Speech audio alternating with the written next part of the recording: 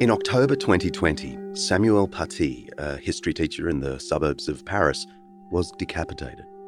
A month earlier, he'd shown one of his classes an insulting caricature of the Prophet Muhammad, published in the French magazine Charlie Hebdo. He was trying to illustrate the type of free speech that is protected in France, in this case, religious satire. But a parent took issue with showing the image. In Islam, images of the Prophet are strictly forbidden, as is insulting Muhammad. The dispute became very public, and a radicalised 18-year-old took tragic revenge. In response to the attack, French President Emmanuel Macron announced further crackdowns on Muslims thought to have links to radical groups. In one media interview, Macron called Islam a religion in crisis. His comments stoked what was already a simmering feud between France and Muslim-majority countries, particularly Turkey. Insults were thrown between Macron and the Turkish President Erdogan. Erdogan promptly found himself the subject of a Charlie Hebdo caricature the next week. Adding fuel to the fire, this cartoon mocking President Recep Tayyip Erdogan, published by French satirical magazine Charlie Hebdo, has sparked fury in Turkey, accusing the publication of sowing the seeds of hatred and animosity. Ankara has vowed to take legal and diplomatic action. Erdogan, meanwhile, said he had not seen the caricature himself and accused Western countries of launching a crusade against Islam in a speech to his AK party members in Parliament. The West was once again headed to a period of barbarity, said Erdogan, describing colonial powers as murderers for their record in Africa and the Middle East. They literally want to relaunch the Crusades, he declared. Since the Crusades, the seeds of evil and hatred have started falling on these Muslim lands, and that's when peace was disrupted. 923 years after the launch of the First Crusade, world leaders like the Turkish president and others are still invoking the memory of the Crusades to explain ongoing conflict. How plausible is that? What were the Crusades? How did they start? What did they achieve? And why did they stop? And does their shadow really fall over modern tensions between the West and Muslim lands? All of that across this special two-part episode. I'm John Dixon, and this is Undeceptions.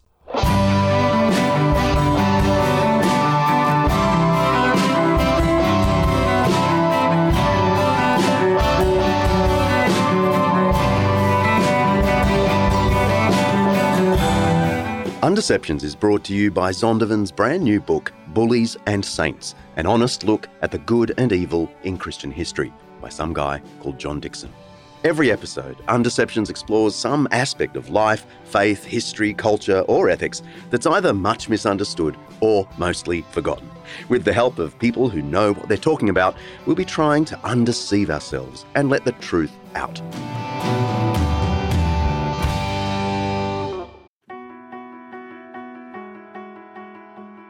This episode of Undeceptions is brought to you by Zondervan Academic's new book, The Truth in True Crime: What Investigating Death Teaches Us About the Meaning of Life, by acclaimed cold case homicide detective J. Warner Wallace.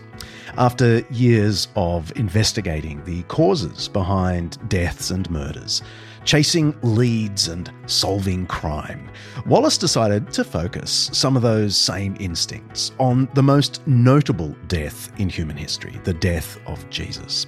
And while a few of Wallace's cases remain open, unsolved mysteries, the death of Jesus obviously wasn't one of them. His investigation transformed him from atheist to believer. Many of us are hooked on the latest true crime podcast. I'm looking at you, my darling buff. But Wallace reckons there's more than mere entertainment to be found in some of the big murder mysteries of his career. The Truth in True Crime offers some of the lessons Wallace has learned about human nature from both his murder investigations and ancient biblical wisdom. It's a cool idea for a book. You can pre-order your copy of The Truth in True Crime by J. Warner Wallace, now on Amazon, of course, or even better, head to zondervanacademic.com/undeceptions. Don't forget to write /undeceptions. zondervanacademic.com/undeceptions.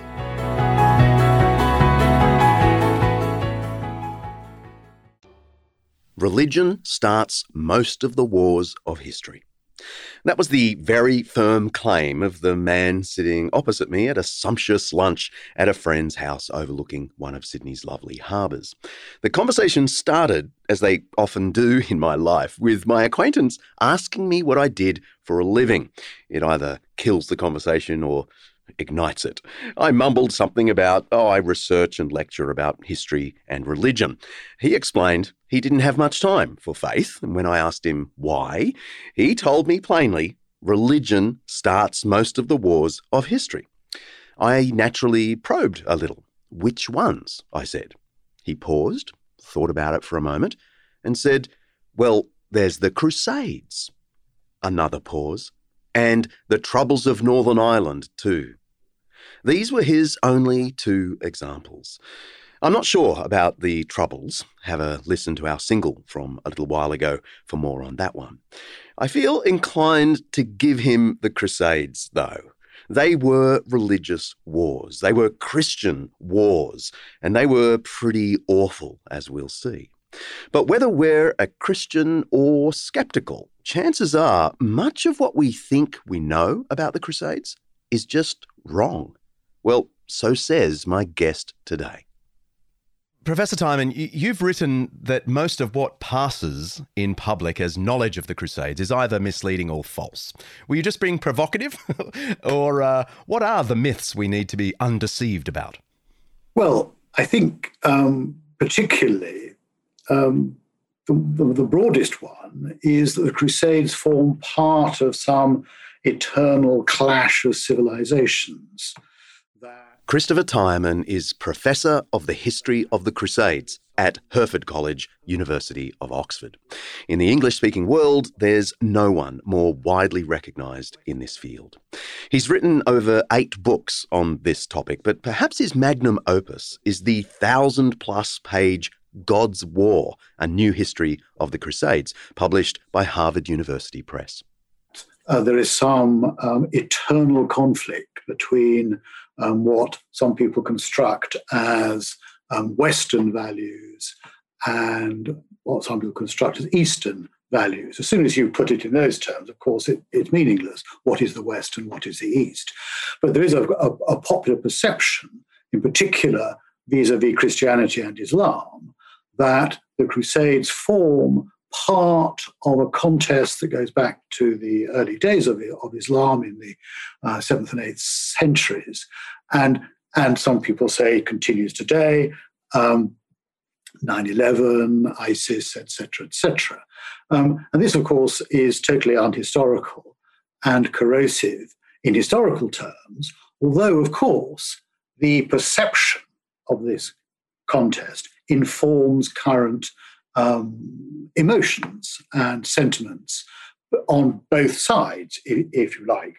Western apologists will say, there's always this malign threat to Western values from Islam, and in particularly the Near East, there is the perception that foreigners, particularly from the West, from Europe and now the United States, are constantly trying to take our land under the bogus pretense of their superior values. So I think that's a fundamental misunderstanding. We should locate the Crusades in their own time, their own place, and their own causation. I suppose there are minor within that. There are minor misconceptions about motives, about the details of campaigns, about portraying some crusade leaders as great heroes or villains, portraying some opponents of the Crusades as heroes or villains. I think it's nicely put at the Paris Peace Conference of 1919. It was pointed out when the French were demanding a mandate in Syria because of their historical links through the Crusades. They were asked just who won the Crusades, and they were sort of ignored, of course, and the rights of the local leaders were ignored. So the past has two, in a sense, realities. One is its own reality of the past, and the other is a constructed reality in the present, which shifts. And the Crusades, of course, have become, since 9/11 in particular, rather toxic in that context. So I suppose why I made that provocative remark was, in a sense, to remind people that the past is the past. It is not the present. The past is not defined by the present. Many popular historical works assume the reverse. Timon is urging us to take history as history. The Crusades were not a precursor to modern conflicts in the Middle East. There are parallels, yes, but as Timon notes, the point about parallel lines is that they don't meet. Modern politicians, like the Turkish President Erdogan just last year, US President George W. Bush after the September 11 attacks, or the French at the Paris Peace Accord following World War I, have all invoked the Crusades for their own means. But this often conceals the real political, economic, and territorial concerns. The real historical Crusades have nothing to do with modern politics. But there's probably no escaping the reputational damage the Crusades have brought upon Christianity. And of course, that does continue today, as my lunch companion made clear. But let's wind back. Where did the Crusades come from? They certainly didn't pop out of nowhere. Pope Urban II, the instigator of the First Crusade, didn't wake up one morning and invent the notion of holy war out of whole cloth. There is a tale to tell of compromise and distraction. So let's go back to the 11th century and, of course, before. What were some of the theoretical precursors to the notion of Christian holy war? I mean, if some of my listeners have opened up Matthew chapters 5 to 7, they don't see Jesus waxing lyrical on holy war too much.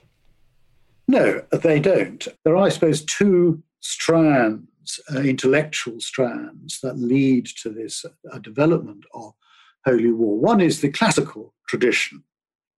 You have Aristotle, for example, the Greek philosopher, talking about just war, talking about the just end of war.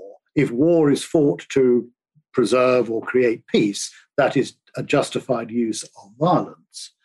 You then have Roman law, people like Cicero, who add to that the idea of the just cause, that there's a just end was also a just cause if you want to assert your rights. Peace obviously comes from the Latin word for doing a deal. So you have a theoretical construct, particularly associated with the state, due public authority. Legitimate authority can authorize war for good reasons, for good ends, for the public good. And it is interesting that the most common Latin translation of the Bible in the Middle Ages, the Vulgate, St. Jerome's Vulgate, draws a distinction. When Christ says, forgive your enemies, the Latin word that Jerome uses is inimicus, which means a personal enemy, not hostis, which means a public enemy. And there is an interesting intellectual divide. So you have a classical tradition of just war associated with the state. The Christian tradition, of course, takes much of its impetus from the Old Testament, where you have God commanding the Israelites to commit violence. Saul loses favor of God because he does not fully exterminate all the Amalekites. He does not commit genocide. He leaves some of the animals alive. He shouldn't have done that. And some of the people. Joshua is a hero, commits genocide in Canaan. the book of Maccabees, which, although is often placed in the Apocrypha, was a very popular text in the Middle Ages. There you have perfect examples of legitimate war fought by a religious community for their own religious autonomy and independence, committing violent acts, including mutilating bodies and things like that, with the support of God. So you have. Okay, so there's a few Old Testament references to clear up. The account of Saul's life is in the book of 1 Samuel in the Old Testament. He was Israel's first king and he ruled in the 11th century BC. God tells Saul to completely destroy the Amalekites, one of Israel's enemies. It's one of the most violent and difficult to read passages in the Bible. Saul doesn't quite kill everything. He lets some of the animals live, and because of that, he loses God's favour. The conquest of the Canaanites by Joshua is another really difficult part of the Old Testament. God ordains a holy war against the Canaanites to turn these pagan lands into Israel's promised land. I think there's probably a whole episode to do on Old Testament violence, so watch this space. Anyway, the third warrior tradition Tyerman mentions isn't in the Jewish or Protestant Bible, but it is in the Catholic Old Testament. The books of 1 and 2 Maccabees tell how an aristocratic Jewish family named the Hasmoneans organised a rebellion against the Greco-Syrian ruler Antiochus IV Epiphanes. The architect of the Jewish campaign was a priest named Judas, nicknamed Maccabeus, the Hammer, and his forces, astonishingly, beat the pagans and reconsecrated the temple in Jerusalem. The Jewish festival of Hanukkah, dedication, comes from all of this. We'll have links in the show notes for more on all of these difficult things. The point for now is that the Old Testament does have some violent stories that the Crusaders could draw upon. So you have these Old Testament texts, and what's interesting, you find, whereas in the early days, the Old Testament of the Christian Church, the Old Testament texts are reinterpreted, and the New Covenant takes these texts as metaphors, not literally models to be followed. But as time goes on, the association with the state, you look at the Church Fathers, the interpretation of these Old Testament texts becomes, to some extent, more literal. So that by the time you get to the 12th century, you have Bernard of Clairvaux, a very influential thinker, taking St. Paul's texts about putting the breastplate of God on and all that, the letter to the Ephesians, literally. And when he writes his text in support of the new military order of the Templars. So you have I should probably jump in here and say something about Bernard of Clairvaux, 1090 to 1153. He really was one of the foremost clerics of the age. He helped establish the famous Knights Templar. He was already famous for his preaching and writing about love and devotion to God. Now he proclaimed an extraordinary message of violence on behalf of Jesus Christ.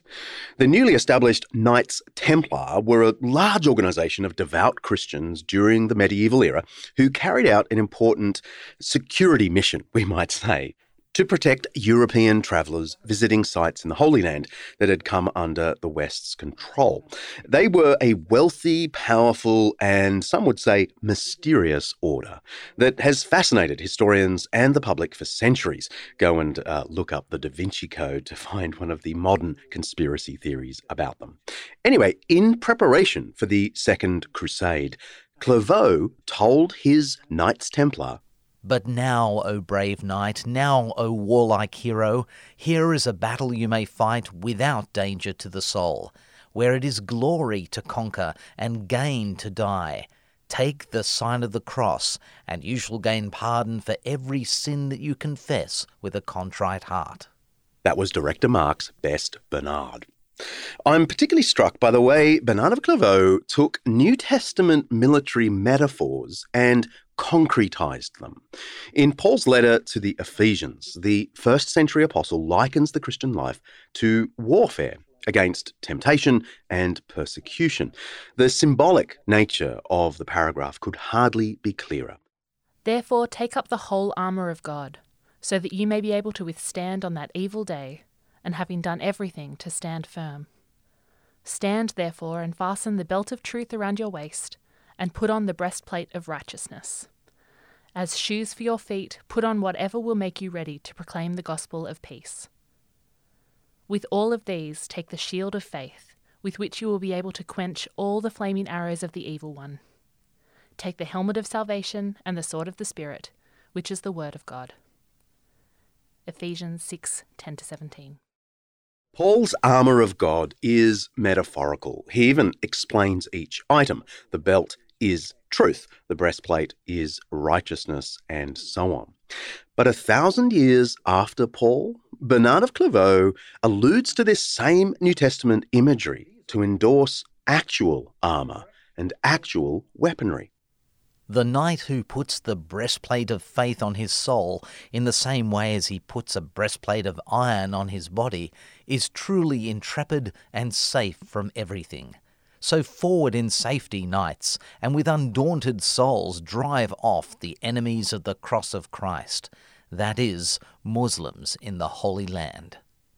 In this way, Bernard of Clairvaux made an extraordinary interpretive manoeuvre. So you have a general intellectual development fueled by, first, the association of the Christian church with political power, the assumption of the church's role as the official religion of the Roman Empire in the 4th century, and then the context, the political context, particularly in Western Europe, of rule by a military elite, a military aristocracy, the successors to the Roman Empire, whose social cultural values are those of warriors. And these become, in a sense, Christianized. So you have figures such as Charlemagne, who is regarded as a Holy Roman Emperor, who fights wars to some extent supported by, to some extent on behalf of Christianity. And his contemporary propagandists, most of whom are clerics, not all, but most are, portray him in that light. So there is a cultural process whereby justifying war in defense, protection, and to some extent furtherance of the Christian church becomes respectable, becomes in a sense necessary. And the reason for that is that religion in the Middle Ages, and we can see it in various parts of the globe today, religion is bound up intimately with communal identity, social identity. You define yourself as part of a community, or what defines that community. What defines that community is shared rituals, shared beliefs, a shared religion. And so you can see how this process develops.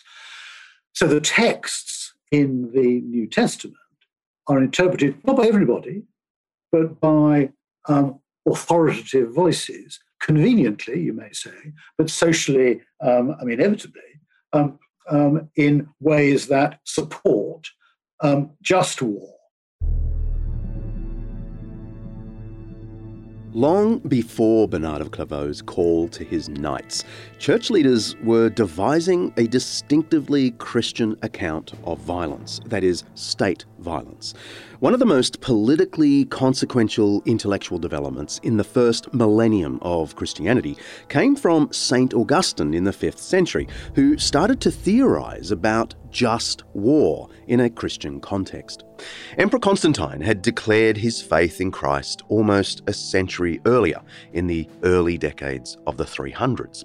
And over the next few generations, Christianity became not just legal and widespread, but intimately connected with the state. But by the time of Augustine in the early 400s, onwards, more and more Christians filled administrative positions in the empire, and more bishops gained access to the imperial ear. And conversely, more and more governors and emperors went to Christian intellectuals like Augustine for advice on how to do imperial business, including warfare, in a Christian way. How does the religion of the cross, of love your enemy, provide advice to the most successful military machine the world had ever seen? Well, the broad principles of Augustine's just war theory can be pieced together from both his giant tome, The City of God, and his various letters to Roman officials from around the same time.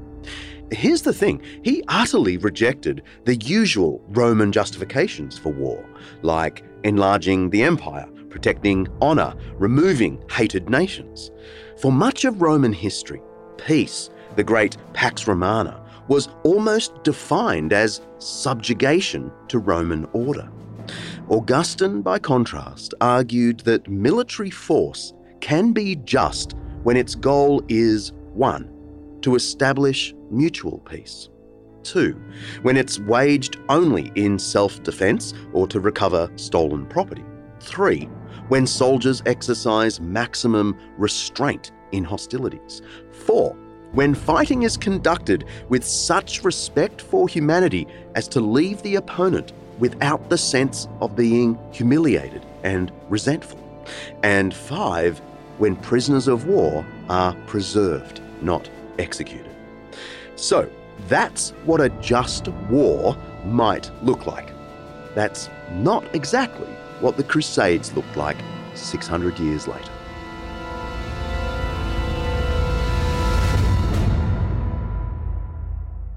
The Crusade, on the other hand, is slightly different, because whereas a just war is seen as a necessary product of a sinful world, public authorities protect through violence. Holy war is different. The Crusades are different from other forms of warfare because these are wars fought directly at God's command, not politicians. The leaders of the Crusades are merely fulfilling God's command, and the violence itself is a religious act. And to illustrate that, in 1066, the Normans invaded England under a papal banner. They wore relics around their necks, etc. Nonetheless, the Norman troops after Hastings, had to do penance for the slaughter. If they could declare that they fought for the just cause of ridding England of a schismatic and a perjurer, etc., then they received a lesser penance for killing, for homicide. 30 years later, with the First Crusade, the killing itself, the warfare itself, is the penitential act. You don't have to do penance for fighting on the crusade. Itself is a religious penitential act. Now, that is a significant conceptual change, and this comes about in a particular context. So the crusade is a just war, but it's also a holy war. The West, of course, wasn't the only society to develop the concept of a holy war. In the East, Islam had a well-established doctrine of jihad in the way of God, that is, fighting unbelievers to spread Islam. In the Democratic Republic of Congo, corruption and conflict have plagued communities like Kindu for decades, and access to quality education as a result is scarce. Schools around Kindu, one of the poorest parts of the DRC, are often dilapidated. They lack basic essentials like books or even teachers. Anglican Aid is looking to change that. By making a tax-deductible donation to Anglican Aid, you can play a crucial role in providing the tools and resources necessary to transform children's lives. Your donation will help workers on the ground in the DRC to rebuild classrooms, supply materials for students, and offer comprehensive training for educators. Already, there's been incredible progress. 5 schools have been renovated, with over 600 students enrolled and thriving. But there's still plenty to do. Please visit anglicanaid.org.au/undeceptions to lend your support to an organisation Buff and I have long trusted. Help empower children to do what we frankly take for granted: chase their dreams and build a brighter future for themselves and their communities. Go to anglicanaid.org.au/undeceptions. Thank you.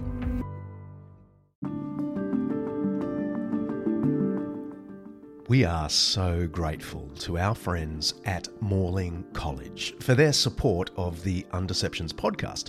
And they've just launched Morling to Go, a free series of short courses for you to explore key questions about the Christian faith, like why believe in God? That's a good one. How can a good God let bad things happen? Or simply, why Jesus? You can check out the free Morling to Go series and other study options hand-picked specifically for Undeceptions listeners. Just go to morling.edu.au/undeceptions. Morling, by the way, is spelt morling.edu.au/undeceptions.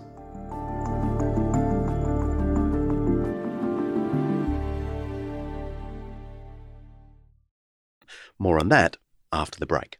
It's difficult to read the primary sources of the Crusades without being confronted by the strong religious motivations and aims expressed, like the importance of defending fellow Christians elsewhere in the world, upholding the honour of sacred sites, and bringing glory to Jesus Christ over the advancing unbelief of Islam.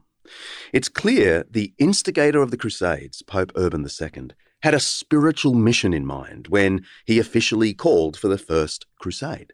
Whatever his political ambitions, whether to exert a unifying force over a fractious Europe or to join together Western and Eastern Christendom, it was a theology that undergirded his thinking. It's also worth noting what was happening over in the East. Muslim armies had spread throughout the Middle East, Palestine, Egypt, and North Africa, and it looked like they were heading for Europe. By the 1050s, Islamic forces had captured much of the old Byzantine Empire, which was a Christian empire, roughly corresponding to Turkey. Within a few decades, they were knocking at the door of Constantinople, the centre of the Eastern Christian kingdom, which had been continuously ruled by Christian emperors for 700 years. The Byzantine Christian emperor at the time was Alexius I, whose retreating kingdom lay on Islam's western front. Alexius sent envoys to the Pope begging for assistance. Surely Western Christianity wouldn't stand to see the last remaining outpost of Eastern Christianity swept away. Islam, from the beginning, had a highly developed and successful practice of holy war, or jihad. Muslim armies sought to spread the teachings of the Prophet Muhammad, and a bit like ancient Rome, actually, they saw the establishment of Islamic rule and religion as a kind of peace for the whole world. In a very real sense, the Crusades were a belated defensive war. Much of the Christian world, Syria, Palestine, Egypt, and North Africa, had been conquered by Islam in the centuries before. And now Islam was on Europe's doorstep. In this sense, and perhaps only this sense, the Crusades first developed as a hyper-religious version of just war. But there were also political dimensions. Can we talk about the immediate trigger of the First Crusade, and in particular, what were Pope Urban's main motivations, so far as we can tell, in calling for the Crusade? Well, as you say, as far as we can tell is a significant detail. We have very little of Urban's own thoughts to excavate. We have a few of his letters, some of which have clearly been tampered with over time, and so one doesn't quite know the proximity to his own thought processes. However, there are other contextual pieces of evidence that we can perhaps hazard a guess. Urban II was faced with a very tricky position in Western Europe. There was a rival pope supported by the German emperor who was claiming the legitimacy vis-a-vis Urban. Urban was part of a particular faction in the Catholic Church promoting papal power and supremacy. And the First Crusade is very much part of this. One of the phrases that the papal reformers of the 11th century used, one of their propagandist phrases, was libertas ecclesiae, freedom of the church. In Urban's letters about the First Crusade, he uses that phrase to talk about not merely libertas ecclesiae, the Western Church, but also helping the Eastern Church to free itself from conquest by the Seljuk Turks. So there is a political, diplomatic context of helping Byzantium, which has the benefit to prove in the West that Urban II is the true pope, is the arbiter of religious policy in the West, not his rival. So there is, in a sense, a twin-track element to that. After a 4-month preaching tour throughout France promoting his plan, Pope Urban officially called for the First Crusade in a sermon delivered outside the cathedral in Clermont in central France on 27th of November 1095. The central theme was clear. With full papal blessing, this war wasn't sinful, but redemptive. Any pilgrim, which is what they call themselves, who was willing to go to the east, fight the Muslims, and reclaim Jerusalem for the Lord would receive pardon for sins and the promise of salvation. Whoever for devotion alone, not to gain honour or money, goes to Jerusalem to liberate the Church of God, he declared, can substitute this journey for all penance. Urban writes of how he imposed on the Crusaders the obligation to undertake such a military enterprise for the remission of all their sins. Salvation is apparently found in fighting the infidel. Some reports suggest the crowd that first heard Urban's sermon at Clermont responded in unison, perhaps led by the Pope's assistants. God wills it. An army of Jesus Christ which bears his holy cross cannot be beaten. That's from the Ridley Scott Crusader epic, Kingdom of Heaven. Does the Count of Tiberias suggest that it could be? There must be war. God wills it!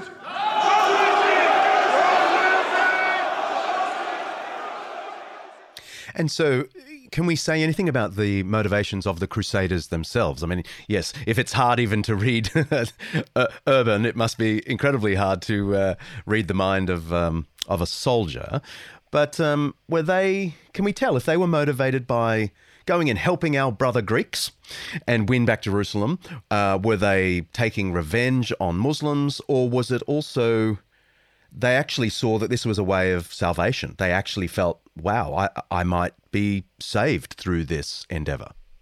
Well, as you say, it's very difficult to tell because even where you have personal documents of, say, Crusaders raising money from the church, we have charters recording the reasons they're doing that, the reason why they're going crusade, and they talk in terms of remission of sins, salvation. But these charters are written by the clerics themselves, the beneficiaries of the grants. I think the answer to your question is that all the things that you mentioned were part of the motives. Their riches. The word divites is used in a description of a campaign war cry at a battle in early 1097, well, no, spring of 1097, in Asia Minor, saying that we stand fast and defend ourselves. God, we hope that God this day will give us Divites. The standard English translation translates that as booty, but it actually means riches. And I think the key is that people go on crusade in search of riches, and they are spiritual riches, they're spiritual rewards. They can also be material rewards. The two are not contradictory. If you do something that is good, God will reward you either in this life and or the next life. The Crusade decree promulgated by Urban II at the Council of Clermont in 1095 talks about going for devotion alone, not for honour and glory. It doesn't say you can't get honour and glory, but your motive has to be correct. And that's the key thing. So, yes, I think it's very clear from all the sources that you're promised penance, essentially salvation, if you follow God's command. But within that, there is obviously adventure, there's tourism, there's escape from your particular condition. There is a desire to enhance reputation, which becomes very important. And a lot of crusaders don't have a choice. If you're a household knight of a lord who goes on crusade, you've got to follow him, otherwise you're unemployed. The entourage of the great leaders don't necessarily have any choice. There are some who go as sort of young men on the make, who see this as an opportunity to enhance their social prestige. And in the past, a lot of historiography has argued about, are they motivated by greed? Are they motivated by piety? It seems to me this is a false dichotomy, that if you ask anybody who joins an army, why do they join the army? They will probably give you some idealistic motive. If you then ask them, well, would you do it for no pay? You might get a rather different answer. That doesn't make them hypocrites. I think the point about the Crusades is that, as anything else, it's an obvious thing to say, but often historiography ignores this. It's an extremely human activity, and therefore contradictory, confusing, confused, and mixed in terms of motive. The soldiers' motives might be mixed, but the religious nature of the First Crusade is clear. It's underlined by the key piece of theatre performed by all crusading soldiers who took the vow to win back Jerusalem. They each received a piece of cloth in the shape of a cross, and they sewed it into their garments as a sign that they were obeying the words of Christ himself. Whoever wants to be my disciple must deny themselves and take up their cross and follow me. For whoever wants to save their life will lose it, but whoever loses their life for me and for the gospel will save it. That's Mark 8:34-35. Any modern reader of the passage is going to protest that there's no way Jesus meant this to be a justification of fighting. It was all about bearing persecution for his cause all the way to death. It plainly doesn't mean let's go and do holy war. But in France, in the 11th century, the key public interpretation of this passage, and it was a favourite passage, was that able-bodied Christian men should bear the cross of fighting against the enemies of Christ. The very word crusade comes from the Latin crux or cross, referring to this ceremony of taking up the sacred emblem.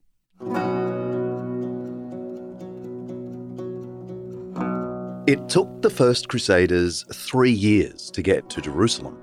Of the approximately 100,000 men, and some women we think, who set off, historians estimate that 1 in 20 Crusaders didn't make it to Jerusalem. Some died in battles along the way, others simply gave up and went home. It took a month-long siege to actually capture Jerusalem, but to the surprise of almost all involved, the first Crusaders were victorious. But that's certainly not the end of the story. There were at least 4 other Crusades that were not as successful. In fact, they were mostly a dismal failure.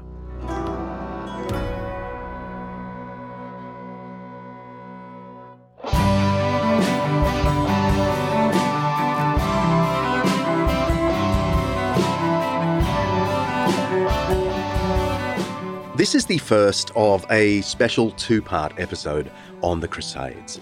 We've got a bunch of stuff over at undeceptions.com related to this episode, including links to my new Bullies and Saints, which has chapters on this topic. But we've also got links to the amazing work of Christopher Tyman. Next episode, we'll be looking at why in the world people felt they needed a second, third, fourth, and fifth crusade. It's not pretty. And we'll explain why the Crusades suddenly stopped. It was because we all became secular and humanitarian, right? No. See ya.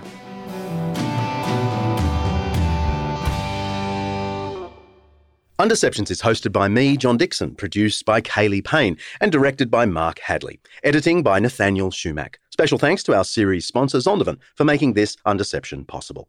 Undeceptions is part of the Eternity Podcast Network, an audio collection showcasing the seriously good news of faith today. Brought to you by the Eternity Podcast Network.